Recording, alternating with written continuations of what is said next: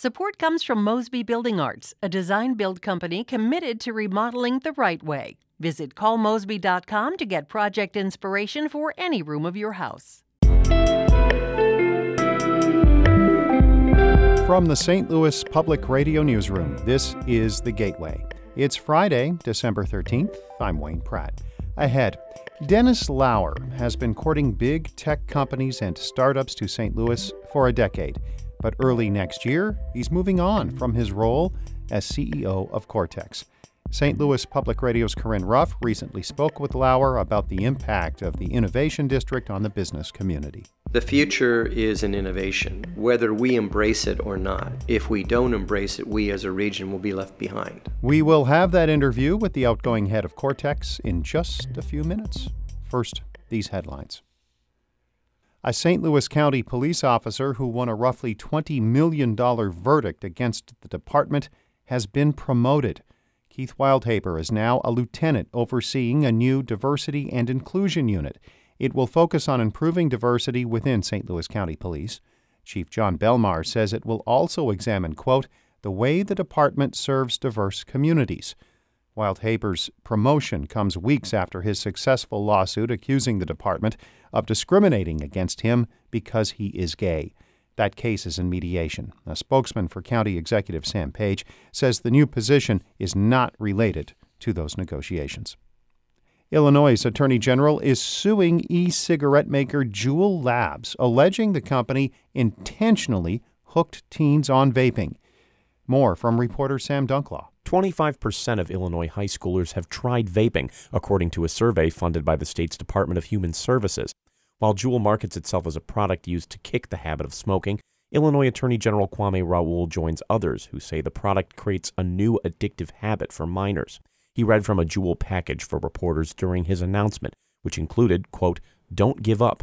You'll find your perfect puff." Those aren't words of a company trying to get people to stop a bad habit. Those are words of trying to entice people, and particularly young people, into starting a bad habit. Raoul wants Juul to pay a $50,000 fine for each, quote, deceptive action it took and to make full restitution to Illinois consumers.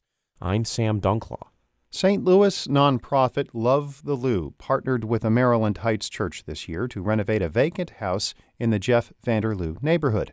As St. Louis Public Radio's Shayla Farzan reports, a local family will move into that home this week. Since February, an army of volunteers from Grace Church has spent weekends renovating the 1890s brick home, from installing new floors to replacing the roof.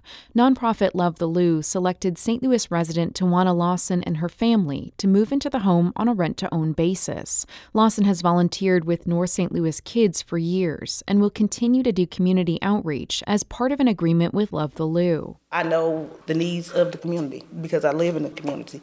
I know what it's like. For every year Lawson volunteers in her neighborhood, it takes a year off her 20-year lease. The program aims to reduce the number of vacant homes in Jeff Vanderloo while supporting longtime residents who will act as community organizers and advocates. I'm Shayla Farzan, St. Louis Public Radio.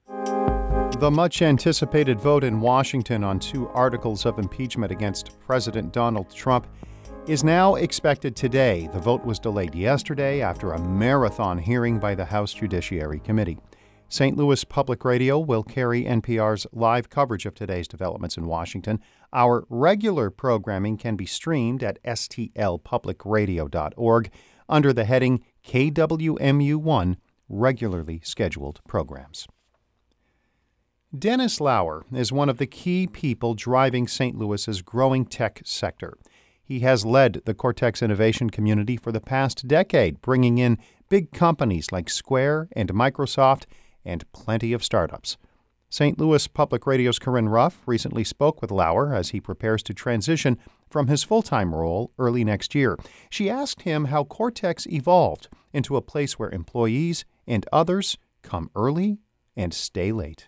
Redoing streetscapes was very important. Creating an outdoor common space, a new rail stop. All of these things, and plus the restaurants and everything else, create an environment that an employee wants to be in, that they can walk across the street and hear some music.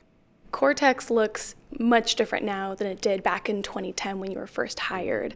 And I wonder, how did your vision for building it up then differ from what actually played out over the next decade? My vision did not change over the decade. The program of a mixed-use, horizontal innovation community is really what we started to put in place in 2010, 2011, and it's played out. The bumps along the way really had more to do with all of the trench work that we had to do. You know, people look at Cortex today and say, wow, this is fantastic.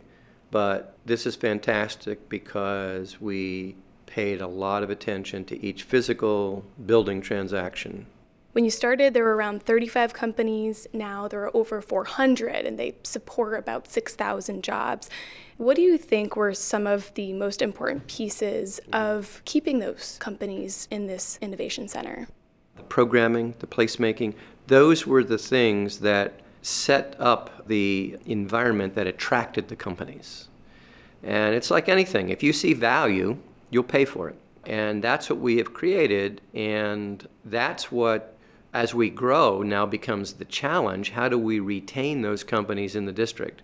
Because unfortunately, our price points are rising, so we're kind of gentrifying Cortex, and the neighborhoods around it are also getting more expensive. So that's now become a major issue that the board and the staff are dealing with and trying to figure out how do we solve for that. It's kind of the flip side of success. Is there something specific that you wish you could have done during your time here at Cortex, but maybe didn't have the time or the resources to do?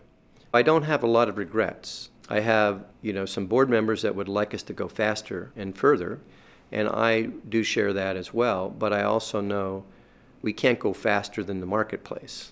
It sounds like in part you're saying that the success of Cortex depends on the market too and what the market needs. And so I wonder, putting that in a larger context, how has Cortex impacted the larger business community here in St. Louis? I think that what Cortex and our partners across the region are doing is bringing a lens and focus and an image of ourselves as St. Louisans as being an entrepreneurial community. The future is in innovation, whether we embrace it or not. If we don't embrace it, we as a region will be left behind. What do you think are some of the big barriers standing in the way of St. Louis being a bigger business town? We need to address the disparity issues across the region. It holds us back from a business development perspective. Compensation is now number 3 or 4 as a reason why a young employee will accept employment with a company. The first several reasons have to do with social responsibility, community engagement, work-life balance. If we aren't a place that embraces those values, then we're going to be less attractive to that talent.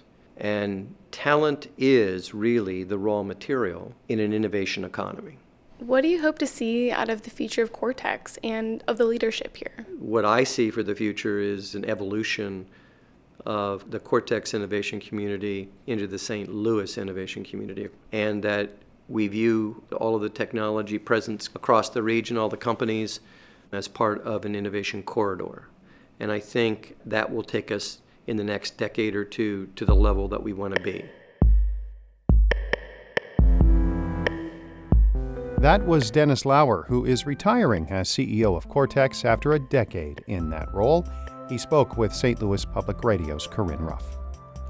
Our Maria Altman edited that report. Shula Newman is the executive editor of St. Louis Public Radio. Music by Ryan McNeely of Adult Fur. Before we wrap up, I learned this week that Dick Van Dyke was born in Missouri. He came into this world on this day in 1925 in West Plains, Missouri. So, to honor today, his 94th birthday, we go out with the theme from the old Dick Van Dyke Show. One of the best TV themes ever. I'm Wayne Pratt. Have a great weekend. From the St. Louis Public Radio Newsroom, this has been The Gateway.